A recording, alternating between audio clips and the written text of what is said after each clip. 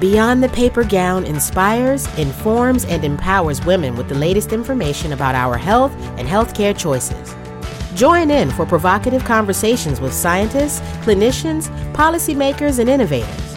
Beyond the Paper Gown is hosted by Dr. Mitzi Crockover, internal medicine specialist and women's health advocate. The following information is for entertainment, educational, and informational purposes only. This information is not intended as a substitute for professional therapy or medical advice, diagnosis, or treatment. Welcome to Beyond the Paper Gown. I'm Dr. Mitzi Crockover. Before we get started today, I'd like to tell you about another show in the Offscript Network, The Heart of Healthcare. As you know, here at Beyond the Paper Gown, we try to look at all the factors that impact on women's health. The Heart of Healthcare likewise expands the traditional lens of what we think of as healthcare by exploring the social determinants of health, including our food system, housing, climate change, and more. Quite simply, this is a podcast about improving the health and well-being of everyday Americans. You'll hear from the people behind the movements to better understand the underlying problems and how we can work together to solve them, such as Mark Cuban talking about his new company focused on reducing drug cost, or a physician warning us that we may not have enough primary care providers. Of course, one of my favorite episodes makes the point that women's health is not a niche. If this sounds good to you, as I know it does, please find the link in our show notes. Today's topic is sexual health. So, fair warning, we are going to have a very candid conversation about this very intimate subject. Our guest is Dr. Lindsay Harper. She is a practicing OBGYN as well as sexual health specialist and the CEO of Rosy Wellness. Welcome, Lindsay. Thank you so much for having me. I'm thrilled to be here and get to talk about my favorite topics. Terrific. Well, we're glad to have you. And, this is a difficult topic to talk about, I'm sure, for some people, or maybe even most people. So I'm just going to jump in. And how do you start a conversation with your patients about sexual health or sexual wellness? The way that I like to teach other physicians how to do this and to talk to patients about it is really by opening the door and saying, really women's sexual health problems are actually very common and are experienced by 43% of women. Right. So that takes away whatever shame or stigma or embarrassment we might as individuals be feeling, because since there is so much lack of conversation in society about these topics, oftentimes women feel like they're the only ones suffering with these problems. But in fact, they're very, very common.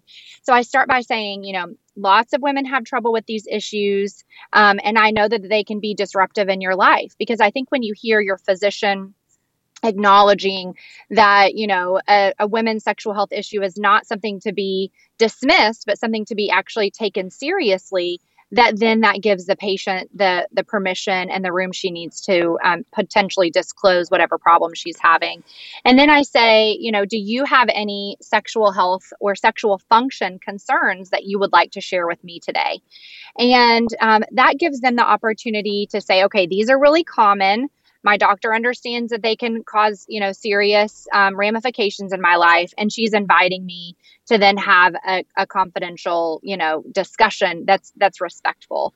And I think that when we convey those values and those intentions with our patients, that hopefully they feel more comfortable talking to us about it. If not, that's okay, because then they know when they go home over the next year or 6 months or 1 month until you see them the next time, that if a sexual concern or issue comes up, that they have a safe place to go and discuss those things. So even if you don't have an issue going on at the time, the patient now knows that, there's an open door for future conversations.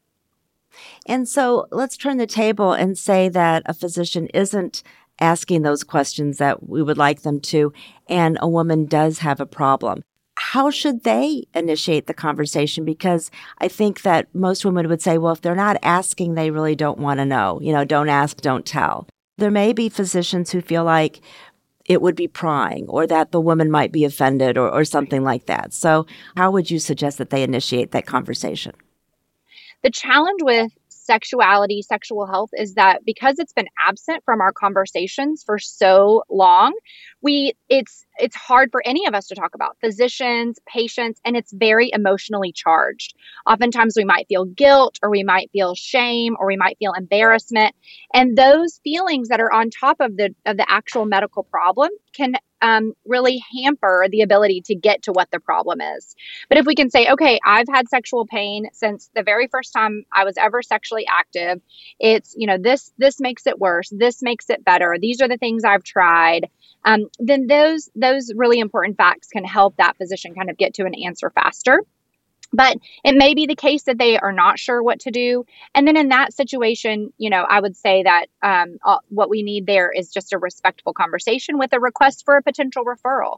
So just like you were mentioning, if your physician doesn't know what to do with a specific complaint that you're having, it's on us. It's our sort of next obligation to get you to someone who really does know those things.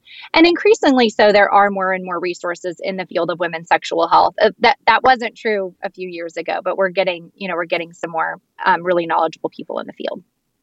Let's go ahead and just dive into some of the challenges that you see commonly for women, especially women that may be entering perimenopause or menopause.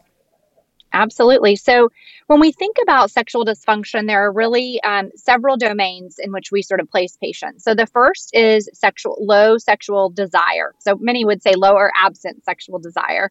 And, it's important to qualify here that if you identify as an asexual person, meaning someone who has never been interested in sex, someone who that is not, something that would ever sound like an interesting idea to you, that is different, right? Low sexual desire specifically is I had what I thought at one time was to be an acceptable level of sexual desire, and that has changed for whatever reason. And that happens so frequently, right, to women, not only perimenopausal, but a lot of times even earlier, just because of our multiple, responsibilities that we have going on in life, lots of life stressors, the longer a relationship goes on, all of these factors can kind of play into that. So low sexual desire is the most common one, reported by about 38% of women, and distressing low desire, meaning there's some sort of life problem caused by that, whether it's your own self-esteem, whether it's your relationship, whether it's affecting your levels of anxiety or depression, that low desire plus distress is experienced by about 10% of women. So that's a very big number of women, especially for us to not know, exactly what to do for these patients. The second most common issue is trouble with arousal. So we talk about desire being in the brain. So those are chemical reactions happening in the brain that are thoughts of us wanting to initiate sexual activity, whether with ourselves or with a partner. And arousal actually happens in the body. So arousal is like an erection in men. The same things happen in the clitoris and in the vulva. It becomes engorged with blood and enlarges in size. Often this is associated with throbbing or pulsating in the pelvis. So desire is the most common problem that women face, but arousal, actual trouble with physical arousal, much like men have trouble with arousal with erectile dysfunction, is the second most common. And that's experienced by about a quarter of women. So once again, a super common problem, many causes, but some of them are the same as in men. So, heart conditions, diabetes, certain medications. When we think about the reasons that they happen in men, they often happen for the same exact reasons in women. And then we can add in some, nerve or blood vessel injury from childbirth or surgery or any other trauma to the pelvis. The third most common issue is actually sexual pain, and that's experienced by 10 to 20% of women, and that's chronic sexual pain. Most of us will have sexual pain at some point in our lives, whether it's after a baby or, something temporary due to ovulation or something like that. But this is chronic sexual pain, meaning pain happens with sex most of the time. And obviously that's extremely distressing. And has a lot of potential causes, including endometriosis, scarring, changes in hormones that often happen with perimenopause or menopause. When that estrogen starts to decline, the vaginal tissues really start to become more thin, they become less lubricated, more prone to infection. So that can become a big issue around and after menopause. Next, we have trouble with orgasm, experienced by also about 20% of women. Same factors for risk for that as for arousal. And then Lastly, we have trouble with lubrication. Once again, could be a hormonal problem, usually experienced after babies, during lactation, or around or after the time of menopause. You mentioned lubrication, and so that leads me to think about, not only after childbirth, but again, getting into perimenopause and menopause. There's so many things, though. Estrogen changes can also lead to hot flashes, mood swings, sleep problems. I'm assuming all of that takes a real toll on women's sex lives. Absolutely. And how could it not? And what part of life does it not take a toll on? So it's just another That's true. Just another example of why it's so important to treat these menopausal symptoms for women, right? We pretend that it's a normal part of life and it's not a big deal and we should all kind of like work through it or struggle through it. But the fact of the matter is it has a huge effect on our own personal sense of self, on our, level of productivity and engagement at work, on our, level of anxiety and interactiveness with our family, and certainly on our sex lives. Stress is the number one desire, killer. And I can't imagine a more stressful time than menopause, right? It's stressful for so many reasons. And so the sooner we can alleviate those symptoms for women effectively, the better, or the sooner we can also alleviate the fallout from those symptoms, including sexual side effects. I also think about women who may be newly divorced or, having been in a monogamous relationship and now going out and dating. And what do you talk to them about? My favorite sex therapist with whom I gave this ACOG talk, named Lori Mintz, she often refers to a sexual script, right? So in a long-term relationship, often we develop these sexual scripts where we're like, okay, this is what our sex life looks like. This is what we do. This is what we don't do. And this is how we interact with ourselves and our partner. But whenever we're, coming out of a long-term relationship and entering, a new phase of life, it's an opportunity to rewrite that sexual script for ourselves. And what that requires is that we take a look at what it is that we as individuals actually want. And I think that that's a huge thing that happens after the end of a long-term relationship, and can lead to a lot of future fulfillment, because sometimes our wants and needs maybe have, been morphed by our partner or for our partner. And so it's a time where we can rediscover what's important to us again. And oftentimes later in life, we're able to say that with more confidence. We're able to, to identify those things with more conviction. And it really just requires some self-examination, just like everything else, when there's a big major life change, to say, hey, what am I into? What am I not into? What do I want to try? There's so many opportunities, and it's never too late to reimagine, what that part of our lives can look like, for sure. Sure. And unfortunately, we're never too old to also be exposed to new sexually transmitted infections. Yeah. So I would just, that's true. I'm sure you also tell folks to still use, if they haven't been using protection, because we're used to using protection for contraception, and maybe that's no longer an issue, but certainly you still need to use protection. Absolutely. Yes. And, at any point in life, if you're having unprotected sex with, with a non-monogamous partner or multiple partners, definitely we're at risk for all the STIs. And, that's just a bummer. That just leads to a lot of other issues that we don't want to deal with. So we might as well, express our sexual freedom by also protecting ourselves from these things that can kind of get in the way of that as well. And you talk about what sex means to individuals, whether it comes from their sexual orientation or gender. And it dawns on me that there are a lot of cultural norms that have to also be addressed and maybe sometimes transcended. And so can you speak a little bit about that? Yeah. I think I am in Texas, so we have a lot of cultural norms down here. But what's fascinating to me is that this exists all over the world. And so I think what's the most helpful tactic that I have employed is to really meet women where they are and to really understand what's important to them and how we can help them through their current context to live the most sexually fulfilled and sexually healthy life that there is, right? Whether that is offering them permission to have a conversation about sexual problems, or it's, really guiding them through with a therapist or with a sex therapist to release whatever shame or guilt they're holding on to from something in their past, or, even exploring through their own personal religious texts. And this isn't something that I do because I'm not involved deeply in any of these religious communities, but we have been able to identify, people who are not only sexuality experts or sex medicine doctors, but who also are devout women in their faith. And those women are really able to talk to, these patients based on, their religious texts and say, within marriage, this is how sexuality was written about in these religious texts. And you'll find there's such a commonality between all of them, which is fascinating, which is that within the context of their religion, within the context of their relationship, that, whomever the higher being is in that context means for that to be a fulfilling relationship. And so then we do whatever we can to support the woman on that journey and to reassure her that her sexuality is not bad, her sexuality is not dirty.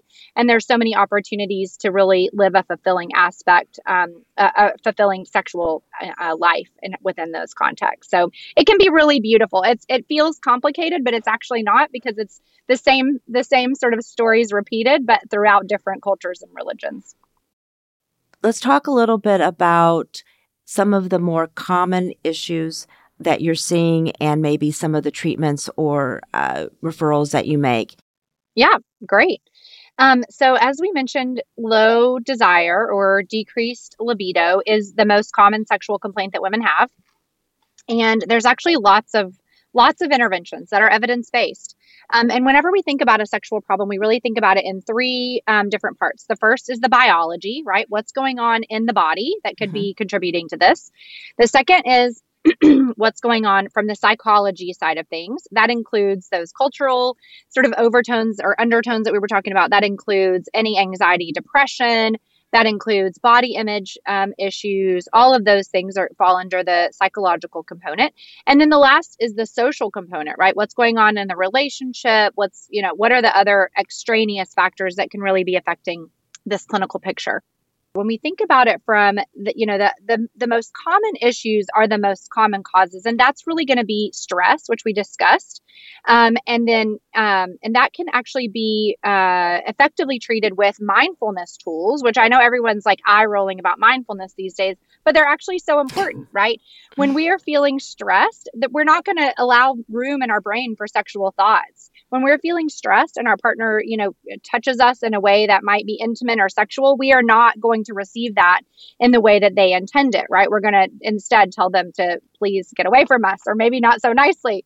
And so we really have to work on our own sense of stress and anxiety in our life, because that can take a really big toll. And so obviously that can be done through mindfulness. That can also be, if you have a clinical diagnosis, then obviously there's always ways to decrease anxiety and stress as well through medication. When we return, Dr. Harper provides a surprising prescription for improving low sexual desire. When asked about common issues she sees in the office, Dr. Harper told us that low sexual desire is one of the most common complaints she encounters. In addition to reducing stress and anxiety, she frequently makes another recommendation.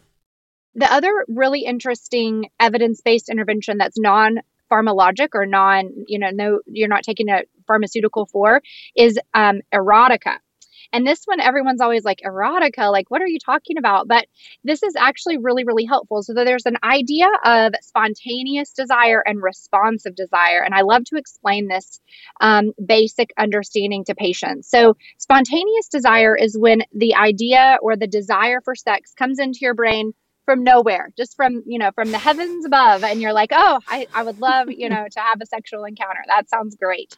And when we're younger, that sometimes women identify with that. But over time, as we age, sometimes women will stay on that track, but oftentimes this idea of responsive desire actually starts to become more prominent, which is that when we encounter a sexual cue, for example, erotica, then that becomes that shows up as arousal in our bodies. So we talked about that engorgement in the genitals, the pulsating, the throbbing, and then that actually sends the message to our brain that, hey, actually a sexual encounter does sound pretty good, right? So that is a different way of thinking of things that women can tap into if they think they have low desire.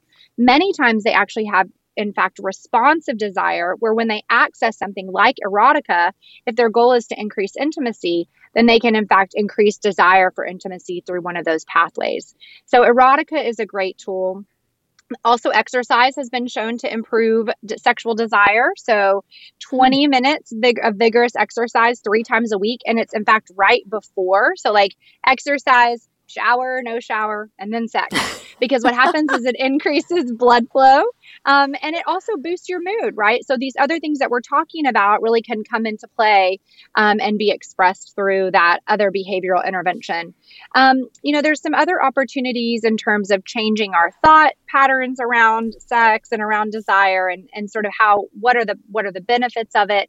And then lastly, there are pharmacologic agents for something called HSDD, or hypoactive sexual desire disorder. And that describes women that don't have spontaneous desire, nor do they have responsive desire. So, the way that I can explain this to patients is that they could be on a desert island with the partner of their dreams in the sexiest environment, least stressful environment ever. And they still are like, no, thank you. Like, this is not for me. I don't want to do this. And so that could be diagnosed as HSDD in certain circumstances. There are some other qualifiers. And there are 2 pharmacologic interventions for that. The last thing that people often ask me about is testosterone, because that comes up all the time. And it is not FDA approved for any sexual complaint in women, or actually for anything in women, but we know that it does work. The challenge is we don't have great long-term data. So ACOG supports use for up to 6 months. The challenge is getting it paid for, following it. So it's something that sex medicine doctors use frequently, but it's not approachable for many OBGYNs or internists because they're just not quite sure how to dose it, and they're concerned about that lack of FDA approval. And what about the adverse effects? Yeah, so the challenge is we don't have any long-term randomized controlled trials to talk about the adverse effects. If women are dosed above the range where they should be, we can oftentimes see abnormal bleeding from the uterine lining. We can see, lowering of the voice. We can see abnormal hair growth. We can see the clitoris enlarging in size. So those are not common. And if you are dosing in the right way, meaning you are following levels, then those things should not happen. And our preferred dosing of testosterone is transdermal, meaning like a cream, and not in a way that cannot be removed like a pellet. That is not a good idea. You mentioned mood and stress, but also potentially the effect of depression and anxiety. And there's so many women that are on selective serotonin reuptake inhibitors, otherwise known as SSRIs, like Zoloft, Prozac, and so forth. And those, as a side effect, have reduced libido or reduced, I shouldn't say, I don't know if it's reduced libido or reduced orgasm, ability to orgasm. You can clarify that. Yes. And so how do you treat that? Yeah, that's such a good question. So yes, most of the older SSRIs that we prescribe frequently, because they're well covered by insurance, patients can get their hands on them easily, do have, sexual side effects. And that can show up as lower desire, that can show up as decreased arousal, that can definitely show up as absent or inhibited or delayed orgasm. So this is something really that I feel like we should all be counseling patients on when we start them on these meds, because when we start a man on a beta blocker, we're certainly telling him that it might affect his erection. And he already knows that because it's all over the place. But women don't know this about the medicines that we prescribe for them. So we owe them that. The other thing that's really important for patients to know is that depression and sexual dysfunction are often comorbid, and that's okay. They run together. And so what that means is that we are oftentimes explaining to patients that those patients who are depressed and have sexual dysfunction actually, and who are treated for their depression, do better than patients who are depressed and who are not treated for their depression. So we don't want to recommend that everyone stops their SSRIs. We don't want to recommend that, we're just throwing throwing our depression and anxiety medicine away, because we really do have to treat those mood symptoms. It's just that we want to do so in a way that's respectful to, sexual side effects as well. So it's sometimes takes a couple of tries, but it can be possible. And sometimes you got to bring in somebody, who knows a little bit more about these things. Thank you. One other topic I just wanted to touch on is that how do you approach the woman who's had a history of sexual trauma? Yeah. It's interesting. Sexual trauma, first and foremost, is so common, sadly, right? There's so many women who are dealing with this. And many women don't ever talk about it, not one time. And so we, as clinicians, as physicians, we should always just be aware of how common these things are, and that sexual trauma does not always mean sexual dysfunction. I don't think it's helpful for us to say, oh, this patient has XYZ. She definitely must have had some sexual trauma. It's not helpful to equate the two, but it's always helpful to understand and be aware that any person, male or female, when we're speaking on this issue, particularly our women patients, could potentially have been a victim of, sexual harassment, sexual trauma, sexual violence, however we want to talk about it and define it. And to just understand that even if it wasn't something that would be prosecutable by law, it's really not even about that. It's about the person's lived experience of it. It's about how that affects their, their current context now, and just to be super respectful of that. My go-to, if someone feels like there's an opportunity to work through a sexual trauma or sexual violence, is to send them to therapy. That's not something that I am trained to do or equipped to do, but I am trained to be aware, and I am trained to be sensitive, and I am trained to let the patient guide the conversation and the exam in a way that feels really comfortable and approachable to her. And I think that we can all do that for our patients, even if we're not trained, to help patients through a sexual trauma. So let's move on to, I think the issue of vaginal dryness and what your recommendations are. And I want to specifically not only talk about lubrications and moisturizers and all of that, which is obviously very important, but let's also talk about estrogen and the different ways that one can use estrogen. Sure. So when it comes to vaginal dryness, there's, the most common cause of vaginal dryness is lack of estrogen, right? And so we can overcome lack of estrogen in many ways. And lack of estrogen can happen for lots of reasons. As we mentioned, it can happen from lactation, if you're making, milk to feed a baby. It can happen during perimenopause when the hormones are fluctuating. It can happen postmenopausally. And it can happen as a result of like a surgical menopause where the ovaries have been removed, or a chemical menopause where a patient is taking a hormone receptor blocker for a cancer diagnosis or some other diagnosis. So those are the most frequent use cases where people are experiencing lower levels of estrogen, which lead to vaginal dryness. As we mentioned, the ramifications of that are usually sexual pain. Also, that the skin is just thinner. So there's no lubrication and that skin tears more easily, which increases the risk of infection, both vaginally and of the urinary tract, right? So UTIs. So none of that is fun. None of that is good for sex. And there are lots of different ways we can think about approaching it, right? So, I think all people should use lube all the time. There's nothing wrong with lube. Lube doesn't mean that you've got a problem or you're not turned on, or you don't like your partner or find them attractive. Lube, there's actually data to show that lube increases pleasure for all couples that that use it. So there's no reason we shouldn't all be using lube in the first place, but particularly for people with vaginal dryness, it's a great first place to start. And there's lots of different types of lube. There's water-based, there's oil-based, there's silicone-based. My personal favorite is silicone-based. But there are a few caveats, which is that if you use them with silicone toys, then they can break down the silicone. If you're cleaning your toys properly, that's probably not as much of an issue. So then after we talk about sort of the over-the-counter lubricants that are available, then we move into the pharmaceutical agents. And as you alluded to, there's lots of different preparations, right? So we can start with the estrogen ones. There's estrogen cream, there's estrogen tablets, there's an estrogen ring. There are also other types of estrogen that are meant more for systemic symptoms. So there's estrogen tablets you can take by mouth. There's also an estrogen patch, an estrogen like gel that you can kind of rub in.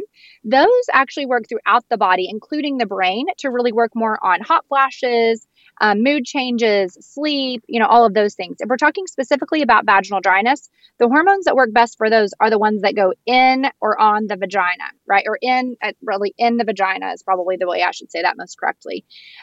So, and sometimes women are on both, and that's totally fine. You can take oral estrogen or estrogen via a patch and also use vaginal estrogen if you need it. The other option that I actually love for trouble with decreased estrogen or atrophy, or there's lots of names we could call this, is prasterone, which is vaginal DHEA. And the reason that I love it is because the body converts the DHEA into estrogen and testosterone. So you get the local effects of both of those hormones on the vulva and the vagina. And there are testosterone receptors in the vulva. So there is some data to suggest that vaginal prasterone or DHEA has a more beneficial side effect profile when it comes to sexual function benefits. So if it's a patient that I'm treating for sexual dysfunction and lack of estrogen or atrophy in the vagina, then I will usually reach for prasterone. And there's no black box on that for, cancer patients and things like that. All right. And can you explain what black box is to our listeners? Sure. Yeah. So black box, whether we agree with this black box or not, is a different story. But means that there's a recommendation from the FDA that you don't use a medication in a certain population. And for estrogen, because of this WHI trial that came out a long time ago, and now, many, many years later has been sort of questioned upside down and all around, the black box remains on vaginal estrogen. To say that patients who have been treated for hormone receptor positive breast cancer should not use it. Many, many people disagree with that, myself included. Women who have breast cancer are suffering in a big way with sexual side effects after their cancer diagnosis and from all the medicines that they're taking. And they deserve to make an informed decision. And most of us know that these vaginal preparations are not absorbed systemically. And it should be the patient's decision whether or not she wants to use these vaginal hormonal preparations to sacrifice, to revive her sex life and sexual function rather than living for however many decades more, with no sexual function intact. And just to underline what you just said, and please correct me if I'm wrong, what you were alluding to is the Women's Health Initiative, which was a large study that really focused on estrogen, or what we think of as hormone replacement therapy. And there were some initial results that suggested that the risk of breast cancer would be increased, but they really kind of made a blanket statement when in fact there were a lot of nuances. And so that's what you're alluding to, correct? Absolutely, yes. And the way that estrogen was prescribed in that study is not the way that we use estrogen, in regular practice for patients who are menopausal with symptoms. And there's a lot of opportunity for improvement on that data for sure. Sure. And to your point also, if someone, usually when we prescribe what again would be considered hormone replacement therapy with an estrogen pill, for example, if someone had a uterus, we prescribe progesterone so that the risk of endometrial cancer is reduced. Do you need to do that with vaginal estrogen? Such a good question. You do not need to do that with vaginal estrogen. It is not necessary with vaginal estrogen preparations. Okay. But yes, if you're taking estrogen orally or through a patch or a cream, then you do need progesterone if you have a uterus in order to protect against endometrial cancer. Absolutely. Want to go to what you were talking about in terms of potential alternatives to estrogen if somebody decides that they don't want to use that. And one of those is a device that can increase blood flow to the vagina and reproductive organs. What do you think about those kinds of opportunities or options? Yeah, they do have some data to show that the laser type therapies that you're talking about can be beneficial postmenopausally. It's not first line, right? It's not what we reach for first and foremost. But like you said, if a patient for whatever reason does not want to do hormonal therapy, then that's something that they can consider, or can consider it as an adjunct, meaning in addition to. So I think that there's a lot of opportunity for future knowledge and research in those studies, including for breast cancer patients. We know that patients who have had cancer, or who are on aromatase inhibitors, like a lot of breast cancer patients are, that those lasers can work differently in those patients. So we're still kind of awaiting that data to say, across the board, that that's a great intervention for these patients. We know from a cellular level that there should be benefit, but sometimes, that cellular makeup can be changed with some of those other medicines that breast cancer patients are taking. So those trials are going on right now. A couple of potentially random questions, and then we'll wrap up a little bit. I'm interested in the role of masturbation in sexual health, and if that's something that you suggest to your patients. Oh, such a good question. Yeah, I call it self-pleasure, because masturbation can be a little bit daunting for patients and doctors both. I think that's like a hard word to try to get people to say. And really, when we back up and we think about it, there's a lot of value to it. And I talk about it all the time. And the reason is because there's many reasons, but the primary ones are because, number one, if we are feeling too anxious or nervous or ashamed of our bodies to even kind of figure out what's going on down there for ourselves, the likelihood that we're going to be able to enter into some highly communicative, highly pleasurable sexual relationship with someone else is pretty low, because those same feelings are going to be kind of getting in the way, right? And so it's much easier to work through some of that stuff individually than it is to introduce another person who probably has their own stuff to work through. And then we're all trying to work through our stuff together while also not ever talking about it. It's just a little confusing how all that's going to work out. So for that reason, I think it's really important. And the other reason is just really like logistics, right? Like if we don't know what feels good to our own body and our own selves at certain, phases of life, then how will we ever be able to share that or communicate that to someone else? And so there's really like a guilt, shame, pleasure factor, and then there's a logistics factor, both of which are super duper important. And, there's also a third component, which is just a health factor. It's very rare, and maybe even never in a relationship, do two people want to have sex with one another always at the same time, right? Like that's just not a thing that actually happens in real life.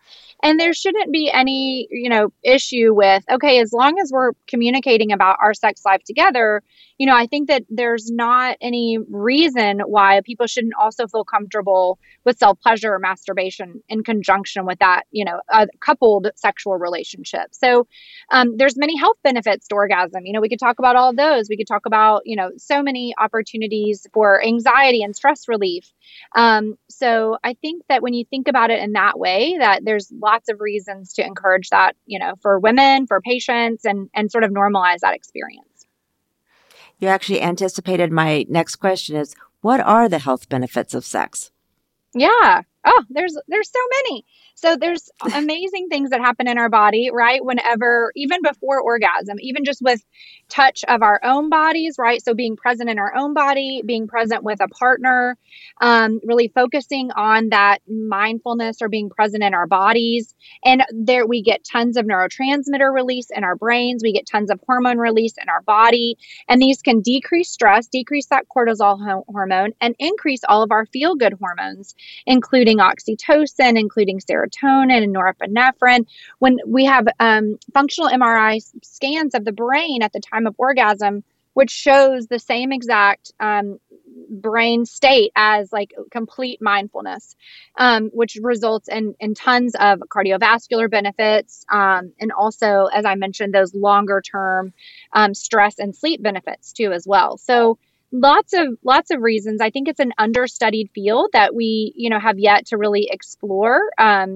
But we definitely have some great early indicators and early reasons. And we as humans know, right, that it's good for us because it feels good. We want to engage sexually, at least at some times in our life. And so there's that knowledge that it's there. And there's so many more opportunities for research as well. I think that we all feel like as we age, it shouldn't be as important, and that maybe we have a reduced expectation that we're going to have a pleasurable sex life. What's your thought on that? Oh, it makes me sad. I don't want anybody to feel that way. I think that as we age, we, become more liberated in so many parts of our lives. We feel free to say what we think. I also think we should feel free to express ourselves sexually. I think there's some, really exciting things that happen with aging in terms of confidence, in terms of potential connection and permission with your partner.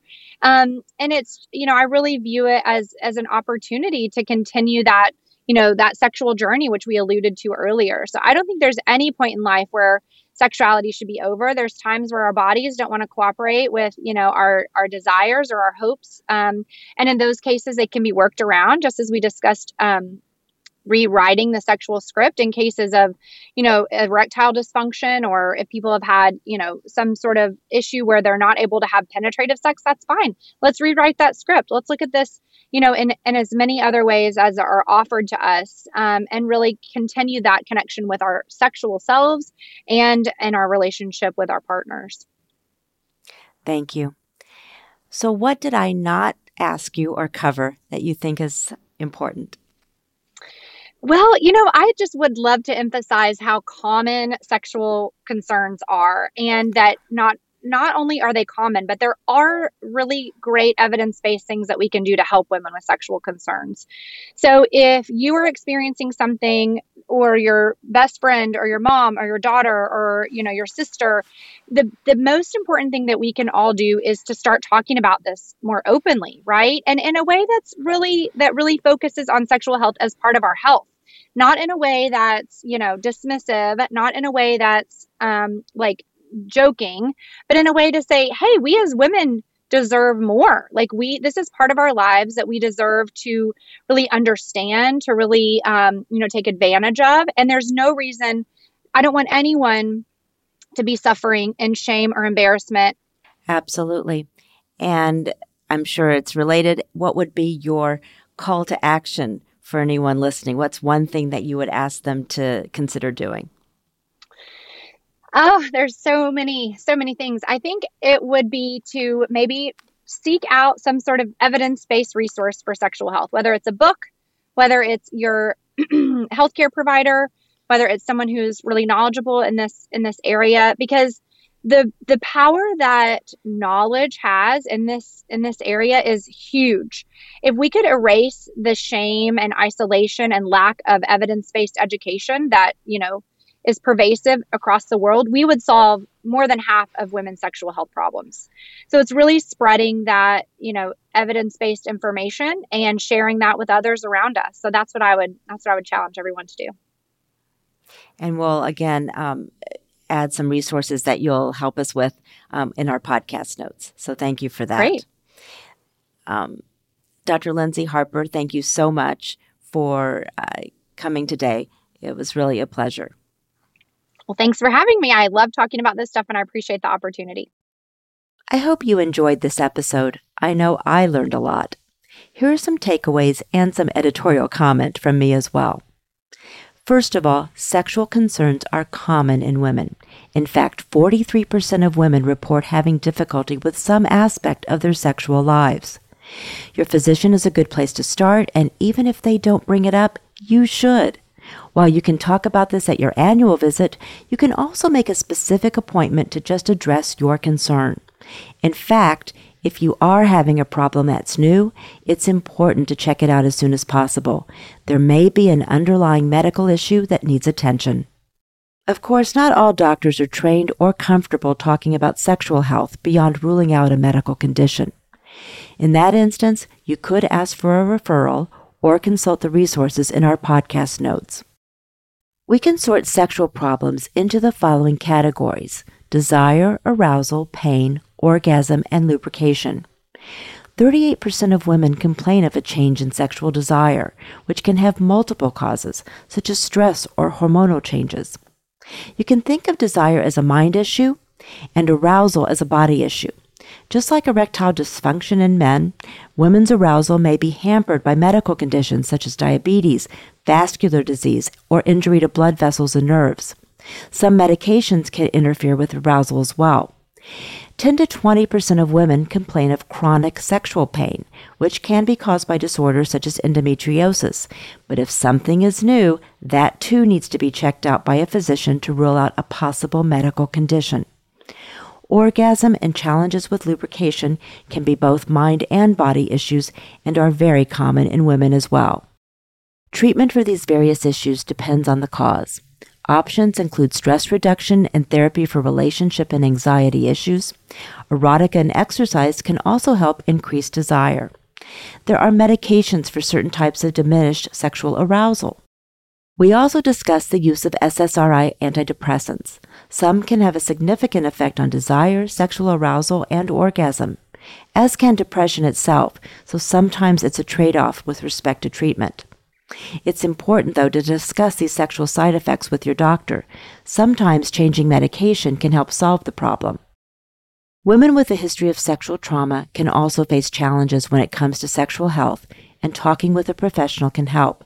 However, as Dr. Harper notes, sexual trauma does not necessarily lead to sexual dysfunction and should not be the only factor considered if there is a problem. Vaginal dryness can occur in lactating moms, women undergoing chemotherapy, and women in menopause. It's a common problem. Treatment options can include lubricants, estrogen, and other topical hormones, depending on your medical history. So you may wonder, why spend so much time on this issue? Because sex can be good for you.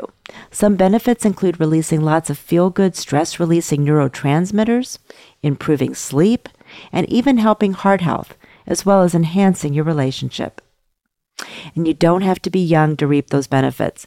In fact, age has its privileges, like feeling more confident and being able to decide to rewrite your sexual script. I hope this episode has empowered you to take charge of your sexual health, and if you are having difficulty, to seek help from a physician or other skilled provider. If there's something that works for you, we'd love to hear about it on our community forum at beyondthepapergown.com. I'd also like to invite you to rate us on the podcast platform you subscribe to. That helps to tell them that you like this podcast and makes it more visible to others as well. I'm trying to get just 5 new ratings. I hope you'll be one of them. I really appreciate it. I do hope you'll join us if you enjoyed today's episode. Please subscribe. For more information on this episode, or for additional episodes, links, and comments, find us at beyondthepapergown.com or follow us on YouTube, Instagram, Twitter, and Facebook. This episode of Beyond the Paper Gown was produced by Patrick Shambayati and Dr. Mitzi Crockover. Until next time, stay healthy and centered.